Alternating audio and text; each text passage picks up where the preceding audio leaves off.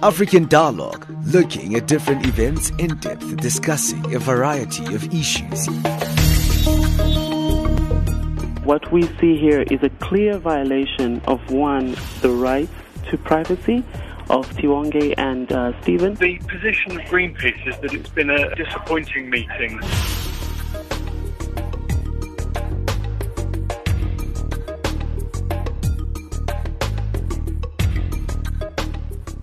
Well, thank you for joining us right here on African Dialogue. You're tuned to Channel Africa, your gateway to Africa. The voice of the African Renaissance. I'm Benjamin Mushatama. I'll be with you until 12 o'clock Central African time. And you're listening to us on the frequency 9625 kilohertz on the 31 meter band to Southern Africa. Today, despite a near worldwide ban on the sale of elephant ivory, tens of thousands of African and Asian elephants continue to be slaughtered every year for their tusks. So that's what we'll be looking at today, especially the fact that there's a huge CITES conference that will be taking place in a few months' time. So we'll be looking at that. But before we get into that story, let's get our news. We've got Johannesburg To today.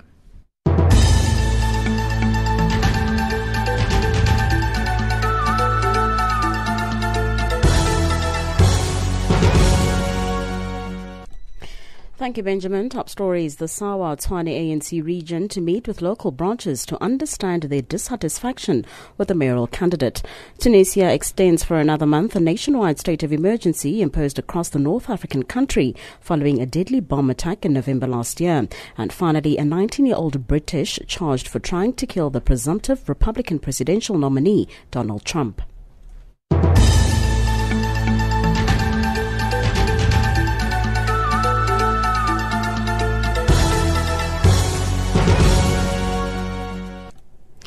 Good morning. The Tshwane ANC region says they will be meeting with local branches to understand their dissatisfaction with the mayoral candidate. On Sunday afternoon, one person was shot dead near the Tshwane Events Centre over their announcement of former Minister and National Assembly House Chair Thoko Didiza as ANC mayoral candidate for Tshwane. Government has meanwhile appealed for calm and for differences to be resolved peacefully. ANC Tshwane region spokesperson Tebogo Jwala. It's not a coincidence. It's something that we have to read and confront. If there are complaints or discontentment around the announcement, it's something that will become apparent today when we are in touch. We get in touch with the branches of the ANC in one way or the other. Whether or not we're going to call the branches directly, we're going to be speaking to our zones, who then communicate with the branches. We'll get to the bottom of the fact. Tunisia has extended for another month a nationwide state of emergency imposed across the North African country following a deadly bomb attack in November last year. According to a statement from the President's office, the decision was made in consultation with government and parliamentary officials. The state of emergency empowers the authorities to prohibit gatherings and strikes that might fuel unrest. It also permits the officials to close entertainment venues and censor the press.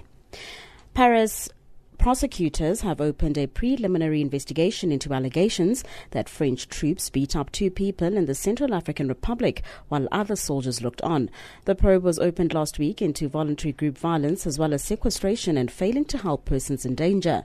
The French Defense Ministry announced early this month that 5 soldiers were suspended from France's Sangri force deployed in the poor former French colony to quell sectarian violence. The Sangri force is already the subject of 3 investigations into allegations of sexually abusing children. UN peacekeepers also face sex abuse allegations. A 19-year-old British man has been charged for trying to grab a police officer's gun at a Donald Trump rally in Las Vegas in a bid to kill the presumptive Republican presidential nominee. According to a complaint filed in the federal court in Nevada, Michael Sandford tried to disarm the officer at Saturday's rally at the Treasure Island Casino before being overpowered.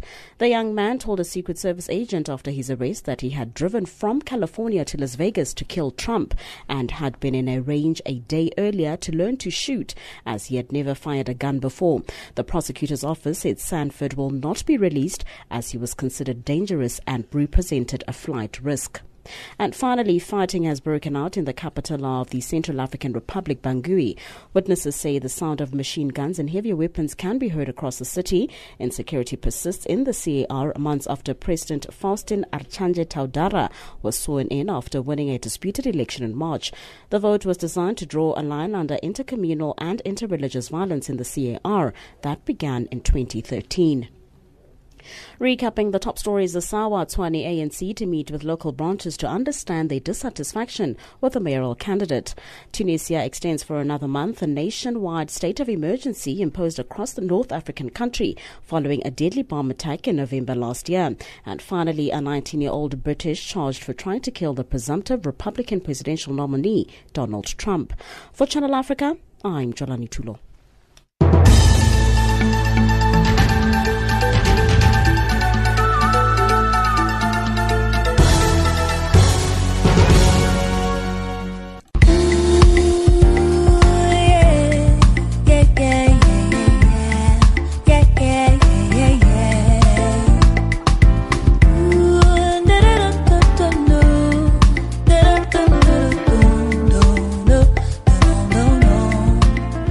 Hi, this is Lyra, South African Afro Soul singer and songwriter. You're listening to Channel Africa, the voice of the African Renaissance, celebrating 20 years of South African freedom and democracy. Channel Africa, the voice of the African Renaissance.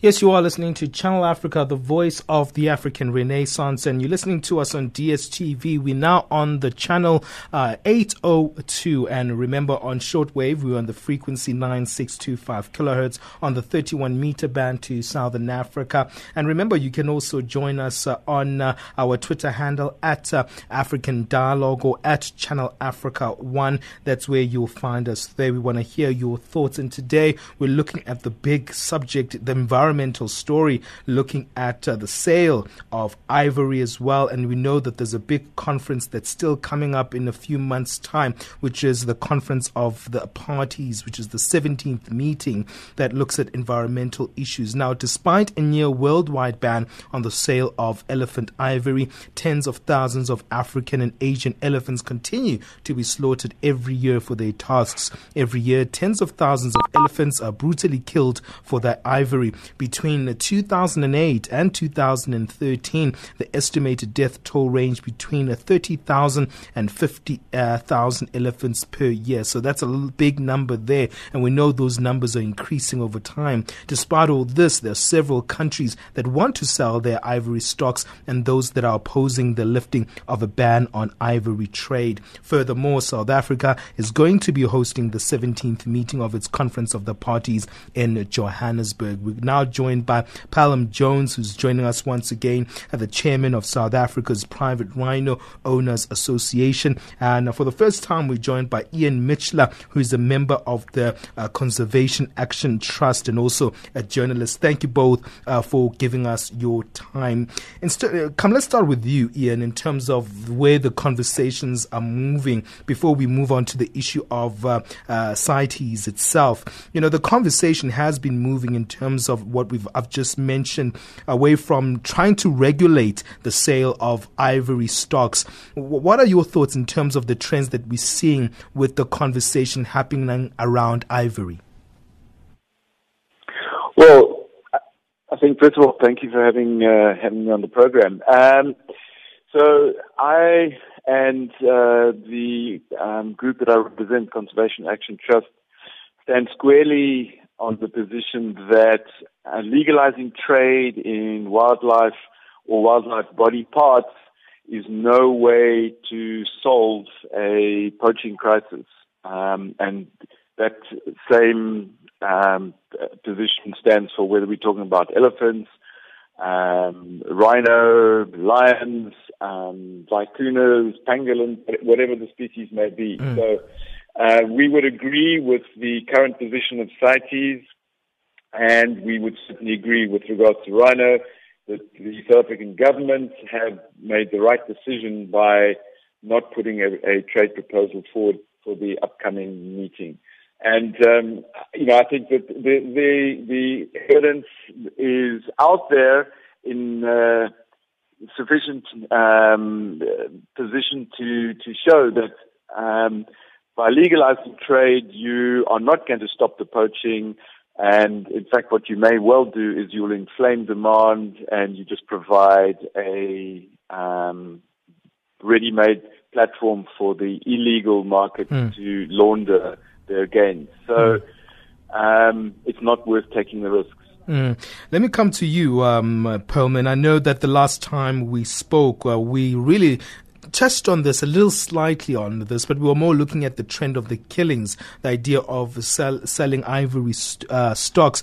Do you contain or maybe maintain the same stance that Ian just highlighted as we picked off our program? Good morning, and thank you for the opportunity. No, I totally disagree with what Ian conveys there. We have a situation where we have a ban in place on ivory as well as on rhino horn.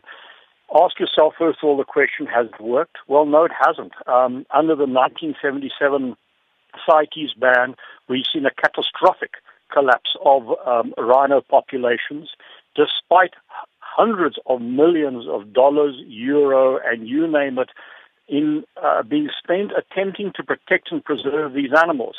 Under that CITES ban, we've seen 23 countries lose their entire populations. We have some 5 countries with marginal populations. Uganda, sadly, has 13 rhino left. Tanzania, about 60 to 80, etc. So when we talk about evidence, there is no conclusive evidence out there. To the opposite, we have seen campaigns which talk about demand reduction, education, etc., which are wonderful, and we all support that. Is it taking the pressure off the rhino populations? Not at all. You're aware of the tragic killing of that young APU chap up in Bella Bella, Wazani Baloy, and that is indicative of the process and the aggression that we are dealing with. So it is a failed strategy, and we can no longer continue with what it can only be deemed as totally an idiotic strategy. Coming back to you, Ian, like Pelham is highlighting there that the current strategy is not really working. We're seeing the problem continue. Maybe we need an environment where we can actually regulate this trade. Well, again, this is the situation we're in now. We're in a very polarized position where it really just goes backwards and forwards. Sure. I completely, again, disagree. I think Pelham is incorrect to point out that the bans don't work. Because certain countries may not be effective in implementing their laws does not mean that a certain policy is ineffective or does not work. Quite to the contrary, I can point to the 14 years of minimal rhino poaching in South Africa, for example, from 94 right through to 2007, when a whole variety of factors were put in place that ensured the ban on trading was effective, and we had a complete recovery in our population. So I think to say that the ban does not work is incorrect, or it's only half of the situation. In addition to that, we know very clearly that a ban on the trade in ivory in the end of the 80s was very, very effective and an instrumental part of stopping the really vicious poaching crisis of the 70s and the 80s on elephants. So it's completely only half the situation. Really, what we're sitting with now is this polarized debate. It also boils down to, at the end of the day, I think, a philosophical approach as well as to how we deal with the environment. And when you look at rhino and you look at elephant and the CITES situation, we know the world is not going to allow a trade in rhino horn. Sure. So there's a few pockets in South Africa who are proposing this, and so why are we wasting our time and our strategies and our energies on supporting a program that is only wished for by a handful of people, when in fact we could be focusing on a strategy that the world buys into. And it doesn't mean, I agree with Pelham and I agree with the private rhino owners and everyone that the situation is not good on the ground. But we're dealing with sophisticated criminal elements here. So, you know, if we can't deal with that without a legal trade, can you imagine the issues that we'll have to deal with when we do allow a legal trade? Sure, It'll Ian. compound the situation even to a much greater extent. I'll bring that back to Pelham. I need to take a quick break because I think you are highlighting very interesting perspectives in terms of if we can't deal with the issues now, when we do open the whole market, how will we be able to actually control the situation? Are we not exacerbating things in that regard? And when we come back, we'll speak to Dr. Colman Criodain, who is from the Worldwide Fund for Nature, and he's a wildlife trade analyst, and hear his thoughts. The conversation is polarized right now. What are your thoughts? Do you think that we should open the market for the sale of ivory? Give us your thoughts. Remember, you can tweet us at African Dialogue, or you can SMS us your thoughts on +27 79695 7930, or email us at info@channelafrica.org. Let's take a quick break. We'll be back.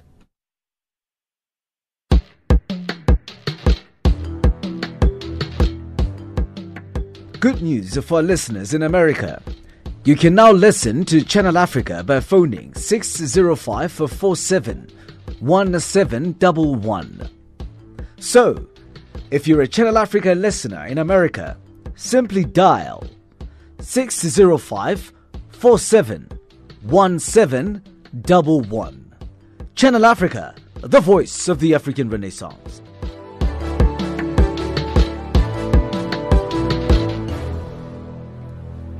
Yes, you are listening to Channel Africa, the voice of the African Renaissance. This is African Dialogue. You're with me, Benjamin Mushatama. We come to you every Monday to Thursday at 1100 hours Central African time, and we last until 12 o'clock. We usually bring in big subject matters that have to do with the African continent. The latest developments when it comes to this particular story of the sale of ivory, following a major anti-ivory campaign by WWF Hong Kong, the city's chief executive of Hong Kong, C.Y. Leung, announced that the government is actively exploring phasing out the domestic ivory trade, and the government is set to strengthen efforts to tackle the illegal ivory trade. So that's an interesting development there that's coming out there from Hong Kong. And also joining us now, we have an analyst from WWF, who is a wildlife trade analyst, Dr. Colman Criodain.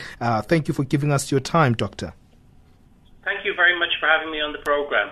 Now, we're having a polarized environment in our conversation with our two guests. We've got Pelham Jones, who's the chairman of South Africa's Private Rhino Association, who's for the selling of ivory and regulating that environment, because he says if that happens, we can control it more. And Ian Michler says, hey, if you open the markets, if we can't regulate it now and can't control it now while we're trying to actually minimize the situation with the ban, how will we control it when we do open the market? What are your thoughts on this debate, Doctor?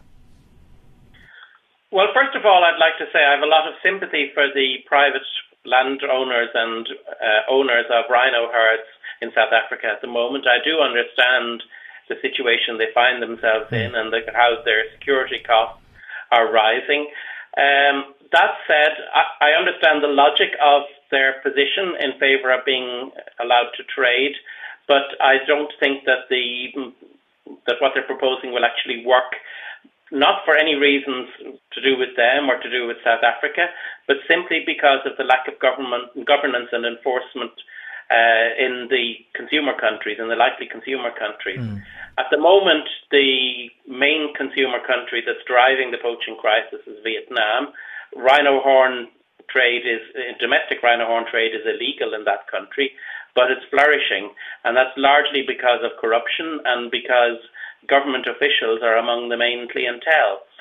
So we do believe that at the very best, legalizing rhino horn trade would not make things any better, and it could potentially make things worse. In order for it to happen, it would need a huge investment and government support all along the trade chain. It's not simply a question of whatever situation pertains in South Africa. With elephants, it's a bit different. There have been one-off sales since the ban in 1989. The effect of these one-off sales is disputed, but the overwhelming expert opinion is that they have not contributed, especially the 2008 sale, did not contribute to the current poaching crisis, which had already started even before the sale took place. But on the other hand, nor did it fulfill the expectations of some advocates of ivory trade that this would knock the bottom out of the illegal market and that poaching would go down. And it just shows that we have to be very careful about drawing conclusions about what bans achieve and don't achieve. Pelham, your thoughts there on just the complexity of the situation, especially that main concern there of that commitment of actually having some form of law enforcement, especially in those countries whereby the horns and the tusks are going into. That seems to be where the main challenge is. Yeah, that's one of the biggest issues, but it must also be said in relation to elephants and to some extent to rhinos that the source countries aren't carrying their share of the burden. I'm not speaking of South Africa, but I think everyone knows that one of the main conduits of the illegal rhino horn trade, and to some extent of the elephant trade as well, is Mozambique. And I've been to Mozambique. I know they really are trying. I think they're starting to get to grips with the problem now, but it's taken a long time. In the meantime, Kenya and Tanzania are major leakage points for illegal ivory leaving Africa through Zanzibar and through Mombasa. And again, this underlines the point that you must read into what people do as well as what they say, because Kenya is certainly the leading voice in Africa in favour of stricter trade measures. In other words, an Appendix 1 listing for elephants. Let me put that question to you, Pelham, as I was trying today. Pelham, your thoughts there around what Dr. Colman Criodain is highlighting there. I'd like to give a little bit more background before I come to answering that question. First of all, one has to ask the question, do bans work? And it doesn't matter whether we talk about drugs, alcohol prohibition, the weapons supply, and so it carries on. Generally, no. It is almost impossible. We all know the billions spent by the U.S. on drug enforcement, but yet I can go to the smallest hick town and get any variety of drugs that one could imagine. When one talks now about pockets, well, the rhino owners in South Africa own 33% of the national herd. That's some 6,200 animals. That's more rhino than the rest of Africa combined. So when we talk about small communities and pockets, that's a very, very misleading statement. We are a very serious role player in rhino conservation, and we need to be listened to in terms of decision making. I find it offensive when we hear foreign Western nations trying to push Western policies down into African conservation challenges. The fact that we have had up until now an exclusive, not an inclusive, but an exclusive conservation strategy is where a lot of our problems come from. We need to destroy the old colonial conservation rule book and rewrite one which is inclusive and takes in the needs of communities, not in terms of just public relations puffery, but in terms of job creation, etc. All of that, however, costs money, a lot of it. Now, rhino happened to be the golden goose that could lay the egg, bringing a lot of conservation benefit, not only to the species, but obviously to communities as well. We hear these stories about a lack of control. We have presented a strategy whereby our rhino horns can be centralized, can be controlled, where we guarantee there will be no leakage from all of those horns put into the centralized silo system. We're able to eliminate any blood horns entering the system. There is no laundering of horns, etc. So as Ian correctly said, what is interesting, we have this polarization. The tragedy is here. We have the no-trade grouping who own no rhino and have very little invested in rhino conservation. And many of these individuals have very limited CVs in conservation history. Yet we, the rhino conservation community, are absolutely unified in our need to find alternative solutions because the ban simply has not worked. We have to look at other methods which can be self-funding. We should not be funding African conservation projects through NGO begging bowls. It should be done through viable, self-sustaining, self-viable conservation projects. Sure. Ian, let me bring you back in. What's your thoughts? Well, I think it's disingenuous of Pelham to claim that people who oppose trade have got no interest or no awareness about conservation. I mean, that's a completely ludicrous statement. Over 75% or about 70 to 75% of the rhino are owned by the state. Every single conservation agency, safari operator, ecotourism company has a vested interest in maintaining the security and the survival of those animals. I'm aware of a number of people, private rhino owners who are members of his association who do not support trade.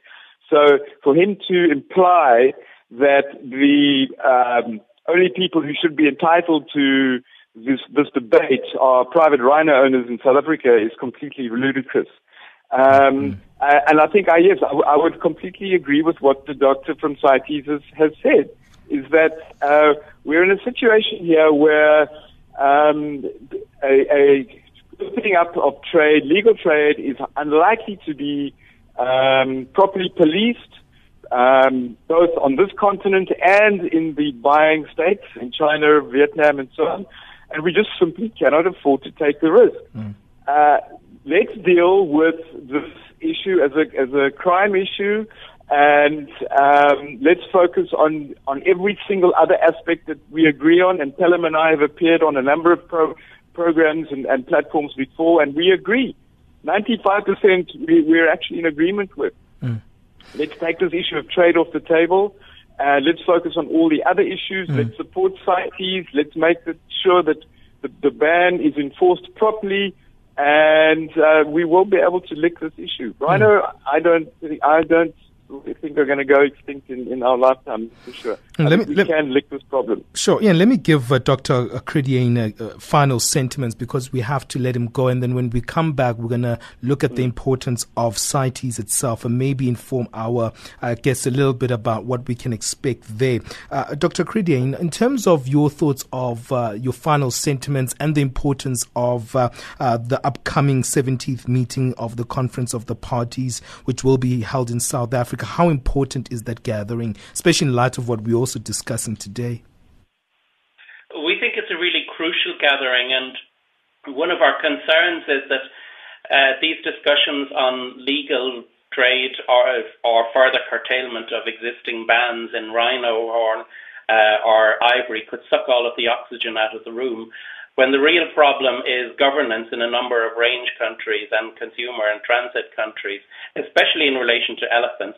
And we're talking about countries like Nigeria, Kenya, Tanzania, Vietnam, to some extent China, Hong Kong, Philippines, and so on.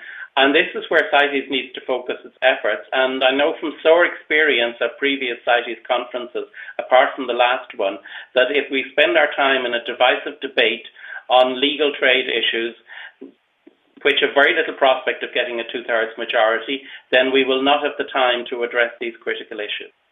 Well, thank you for giving us your time. That's Dr. Colman or Criodain there, who is from the WWF, and he is the Wildlife Trade Analyst. And thank you for giving us your time. We have to let him go there, but we'll stay with Pelham Jones, the chairman of South Africa's Private Rhino Owners Association, and Ian Michler, who is a member of the Conservation Action Trust and also a journalist. And we'll continue on the issue of why it's important to have this conference of the parties, especially now that it's being convened right here in Johannesburg. It will take place, I think, in 2 months' time or so. If I'm not mistaken, it will take from not 2 months' time, but from the 24th of September to the 5th of October 2016. So when we come back, we'll speak about the importance of that conference.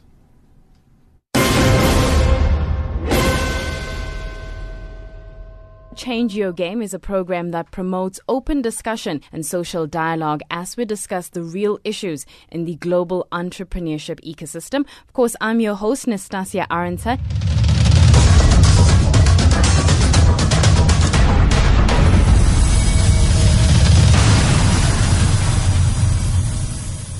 When one looks at fostering a culture of entrepreneurship, we have to start at the beginning. The aim of the company is to favorably impact the work-life balance and to improve overall quality of life.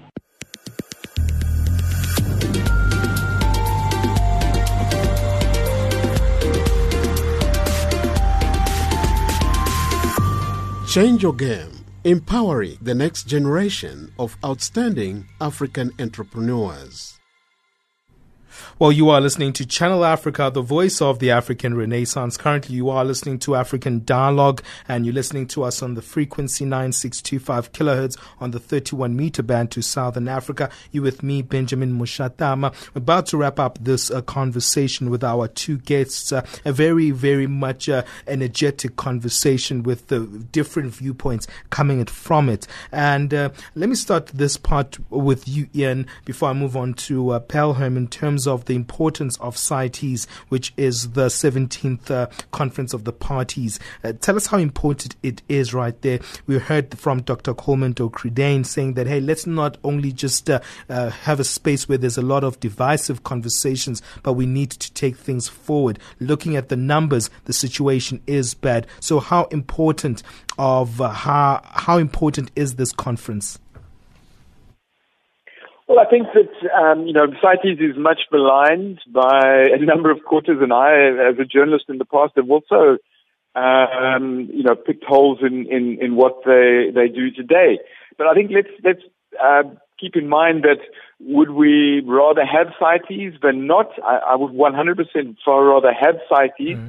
And let's also remember that when it was formulated and drawn up in the 70s, of course, it was a completely different environment with regards to conservation and the pressures on wildlife trade, than pertains today. So what I do think is important is that we now start looking at ways of possibly reforming CITES or modifying or altering its mandates and its responsibilities to fit in with the current climate we find ourselves in.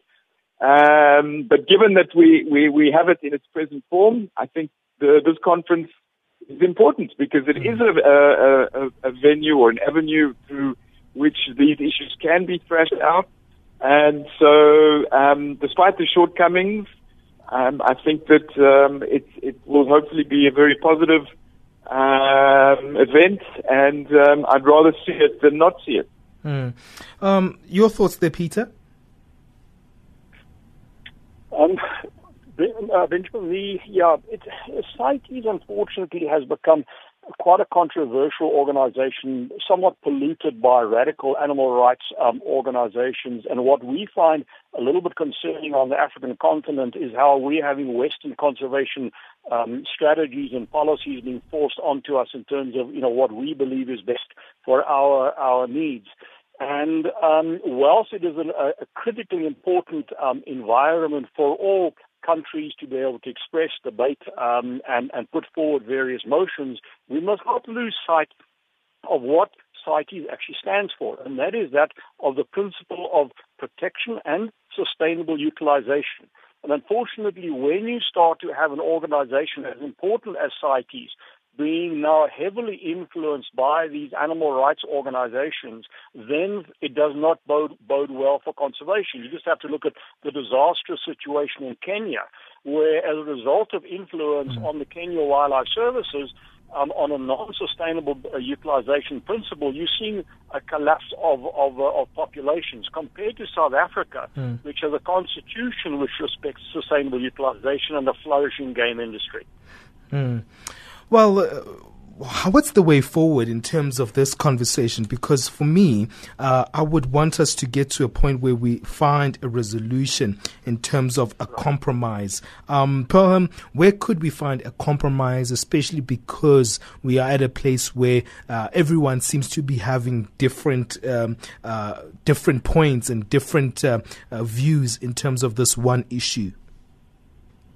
Well, I concur with what Ian said earlier on, and he and I, as you said, have debated this matter often, Sure. and 90% of our concerns are common. So let's agree on those 90% and look shoulder to shoulder as to how we can find a solution, and that has to do with things like better law enforcement, etc. Now, I know the South African government and other governments are busy working on that. Where we have difficulty here is this aspect of funding. We hear about possible donations coming in through various systems and methods of taxes and so on. But the reality is that conservation is costing us between 1.2 and 2 billion rand a year. So we have to find somehow a funding mechanism to protect our wildlife species. But it isn't only rhino, it's pangolin, it's elephant, it's everything. But it must be done through sustainable utilization and not through NGO begging bowls. And that is where the likes of Ian and myself have to find a long-term viable solution. Stand unified on the areas of common concern and look to ways and means of finding the desperately needed funding that is required. Ian, your thoughts sitting on the table together with the likes of Pelham and actually getting things the ball rolling? Well, first of all, I just want to make the point that, again, to refute Pelham's insinuation that anyone who opposes trade or his opinion is an animal rightist, or that, for example, the CITES Forum doesn't have conservationists from across the spectrum involved in their decision making. I mean, that's a completely ludicrous statement, Pelham. So just to rectify that is that, there are many people involved in these debates, and they come from right across the spectrum. And animal rights just happens to be one and a very worthy part of the debate. Anyway, so let's move on. Yes, so myself, I'm part of a small group that are involved in a thing called The Plan, and what we're in the process of doing is offering a third option to this polarized debate on, and the rhino issue has become the focus. So again, agreeing with Pelham, yes, we there's about 90% of the issues we agree on. So what the plan aims to do is take the issue of finding monetary support for looking after private rhino stocks. And if we can find an alternative funding mechanism, which we believe we have a good chance of doing through the far, far greater ecotourism sector, the photographic sector, that we can get money from that sector that can go towards helping private rhino owners pay for their security of the rhino. And as the gentleman said earlier, that is an extremely serious concern for everyone, whether you own rhino on your own property or not. It's a very valid issue that needs to be addressed. And so the plan is trying to bring NGOs, government agencies, private sector companies together to form a fund that will be able to raise the money to take care of their funding requirements to look after their rhino. Once that happens, then we should address the main concern of theirs, which we all disagree with, and then trade should be able to go off the table as far as they're concerned as well. And then, of course, what we hope to do is extend that fund to all other species as well, whether it's lions, pangolins, or elephants. So we're in the process. Myself, Colin Bell, Bram van Malherbe, Dr. Davy Rutt are all involved under the Institute of Accountability in a program called The Plan. And we hope that within the next few months we'll be able to give greater details as to how it will work. Well, that's how I have to wrap it up there. It seems like it's still polarized because the likes of those that you disagree with, Ian, like Pelham, are not part of that particular process. So, well, I think we need to still talk about this because it's a very long-going conversation. Thank you to both of our guests, Ian Michler, who's a member of the Conservation Action Trust and a journalist. Thank you as well to Pelham Jones, who's the chairman of South Africa's Private Rhino Owners Association. Earlier on, we had Dr. Colman or Criodain, who is the WWF Wildlife Trade Analyst. As you can hear there, we're letting everyone go. Thank you for your participation. But let's take a quick break and then we'll be back. I am an African. I owe my being to the hills and the valleys, the mountains and the glades, the rivers, the deserts, the trees, the flowers, the seas, and the ever-changing seasons that define the face of our native land. My body has frozen in our frosts and in our latter-day snows. It has thawed in the warmth of our sunshine and melted in the heat of the midday sun. The crack and the rumble of the summer thunders, lashed by startling lightning, have been a cause both of trembling and of hope. The fragrances of nature have been as pleasant to us as the sight of the wild blooms of the citizens of the veldt. The dramatic shapes of the dragon's back, the soil-colored waters of the Liekwa, Iqeli, Lotugel, and the sands of the Kalahari have all been panels of the set on the natural stage on which we act out the foolish deeds of the theater of the day. I am the grandchild of the warrior men and women that incense Kukuni land. Patriots at Tetwayo and Mpepu took to battle. The soldiers Mushweshwe and Ngumunyane taught never to dishonor the cause of freedom.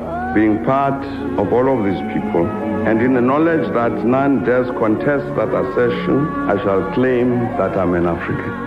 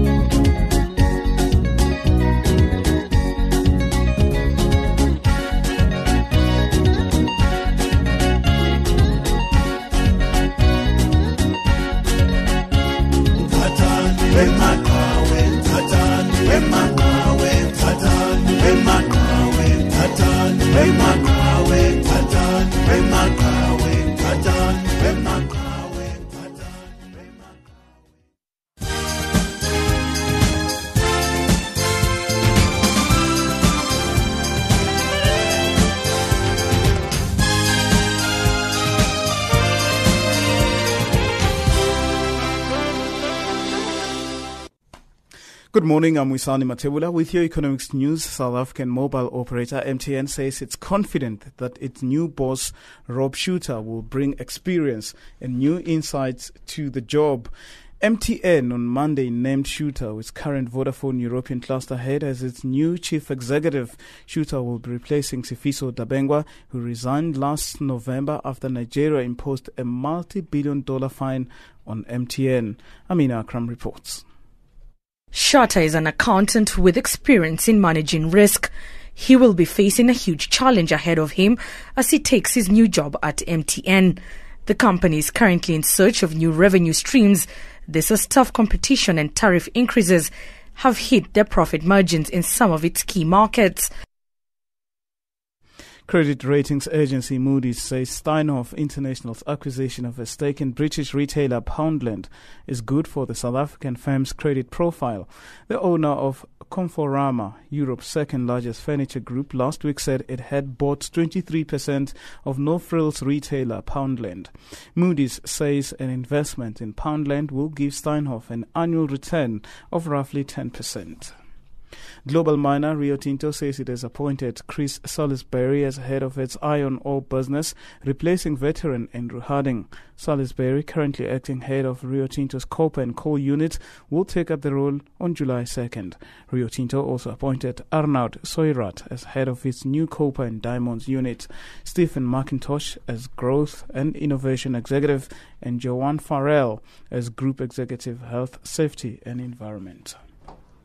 Nigerian naira has slumped 30% against the dollar after the central bank removed its currency peg. This in an effort to alleviate the chronic foreign currency shortages choking growth in Africa's biggest economy. The central bank sold $530 million for 280 naira per dollar at a special auction and later sold a further $886.5 million directly on the interbank market at 281 to 285 per naira. Zimbabwe state-owned diamond miner has produced 513,000 carats since March when it started operations. The government evicted all diamond mining firms in the Marange Fields in the eastern Zimbabwe, saying their licenses had expired. ZCD acting chief executive Rij Nyashanu told a parliamentary committee that the company was mining from two concessions. Financial indicators right now: the dollar at 14.92 South African rands, at 10.75 Botswana Pula, and 10.89 against the Zambian Kwacha. Also trading at 0.64 to the British pound and 0.88 against the euro. Commodities: gold is at $1,286, platinum at $990 per fine ounce, Brent crude oil at $50.37 per barrel. And that's your economics news for now.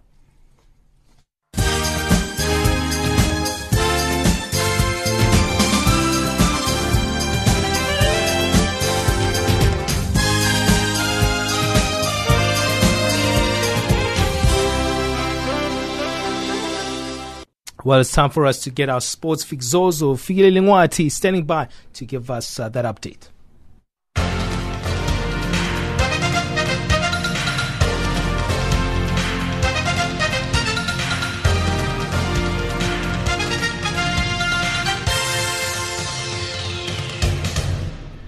In our sports update this hour, kicking off with football news.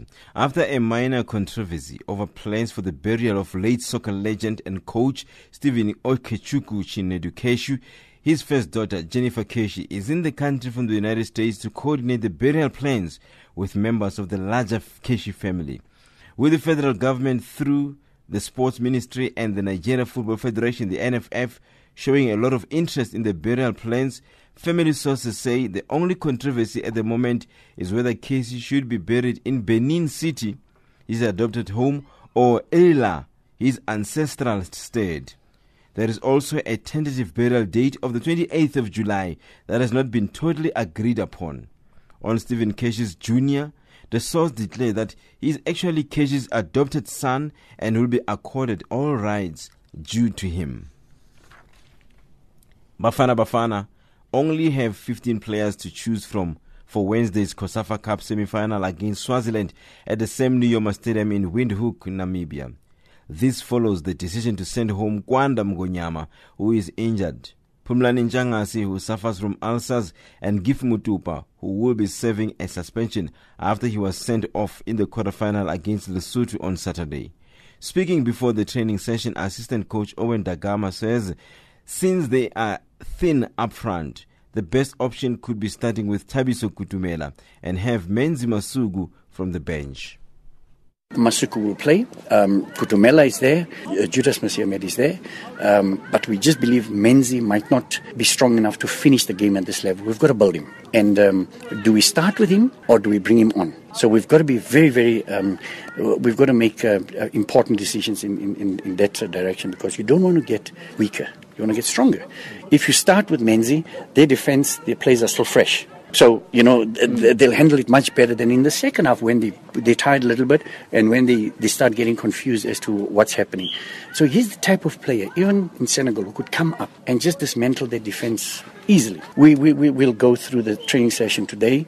We'll analyze tonight. Let's put all our heads together. Tomorrow we'll have a final training session, and then we'll make a decision. We do have options, but not much.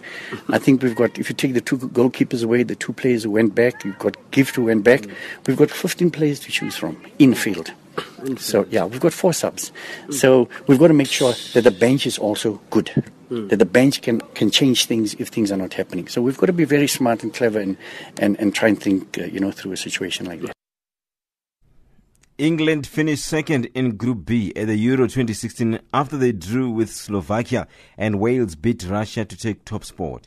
England, who made 6 changes from the win over Wales, failed to turn their superiority into goals as Jamie Vardy had a shot save when through on goal.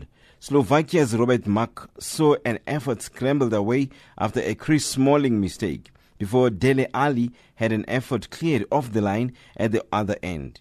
England will now play either Austria, Hungary, Iceland and Portugal.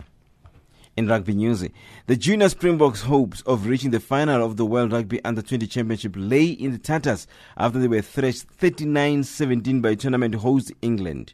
David Theron's Chargers never managed to get out of the blocks, and it was England who dominated proceedings from the start, scoring 6 tries in total, of which 5 came in the first half for a 31-3 lead at the break.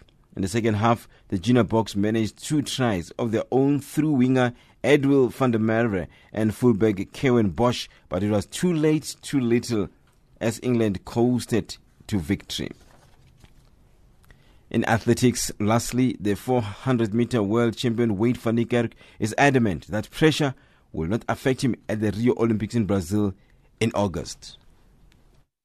Well, as a sports person, pressure is part of the game. Whether you're the best or not, there's going to be pressure. I mean, last year I wasn't close to being the champion before World Champions, but I had pressure and I had nerves and I had stresses. So it's part of the game. I accept it. It's part of the challenges that we have to go through as athletes. But I mean, as long as I stay true to what I have in my heart and what I want to achieve, then that's enough for me. My goals is try to get consistency and growth. And when I speak about consistency, it's repeating of what I've done last year. And growth is obviously in my times as an athlete. Luckily, I had the opportunity to improve my 100-meter time this year. And the same with the 2 and the 4 this year. So if I can grow in that aspect, then I'm more than happy. That's your sport news this hour.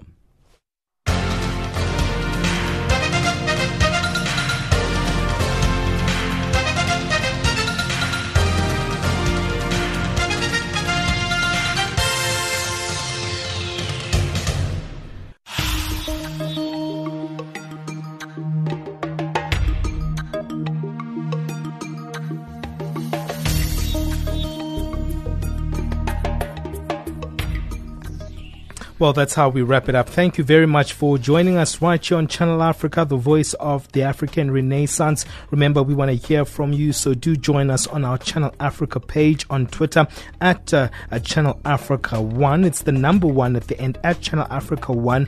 That's where you can find us on our Twitter handle. We also have an African Dialogue handle at African Dialogue, or you can SMS us your thoughts on +2779 695 7930. We want to hear from you what you think about our programming. Another way you can contact us is via email. info@channelafrica.org is the email address.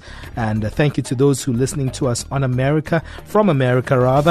They're calling us on 605-475-1711, and they can listen to us via their telephonic function. Well, that's how we wrap it up. From me, Benjamin Mushatam. Until next time, God bless.